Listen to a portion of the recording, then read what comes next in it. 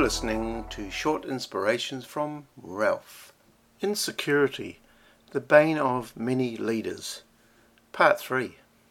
Another deep insecurity that is way up there on the list is this area of innocence. We can somehow believe that because we have mucked up along the line somewhere, that we are faulty people. There has been a major crossover. What I mean by that is, when we fail, we believe that we ourselves are failures. And actually, there is a big difference between the two.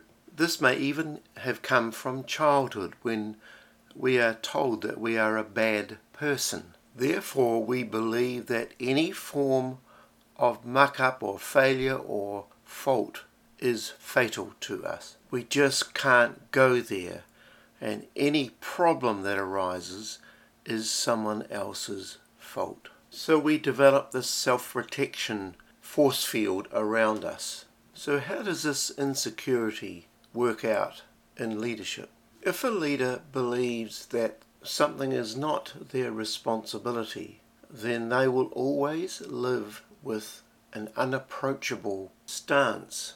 They may either create this ultra-positive bubble of unreality that will always mask what is really going on, or perhaps become quite argumentative and angry, even overbearing as a boss or a leader of people. Blame can be apportioned to others to the extent that the workplace or the environment can become toxic. The real key to this whole area of insecurity is a revelation to our hearts that no one is righteous. As Isaiah says, not one. All of us have gone astray. Every one of us can bear the load of shame and guilt and wrongdoing. If we truly believe this and accept this, then we can be free of it. It's amazing. I love what John has put in his letter, 1 John 1 verse 6 to 10. I'll read it out in the Passion Translation. If we claim that we share life with him, meaning Jesus, but keep walking in the realm of darkness, we're fooling ourselves and not living the truth. But if we keep living in the pure light that surrounds him, we share unbroken fellowship with one another. And the blood of Jesus, his Son, continually cleanses us from all sin. Here it is. If we boast that we have no sin, we're only fooling ourselves and are strangers to the truth. But if we freely admit our sins, when his light uncovers them, he will be faithful to forgive us every time. God is just to forgive us our sins because of Christ, and he will continue to cleanse us from all unrighteousness.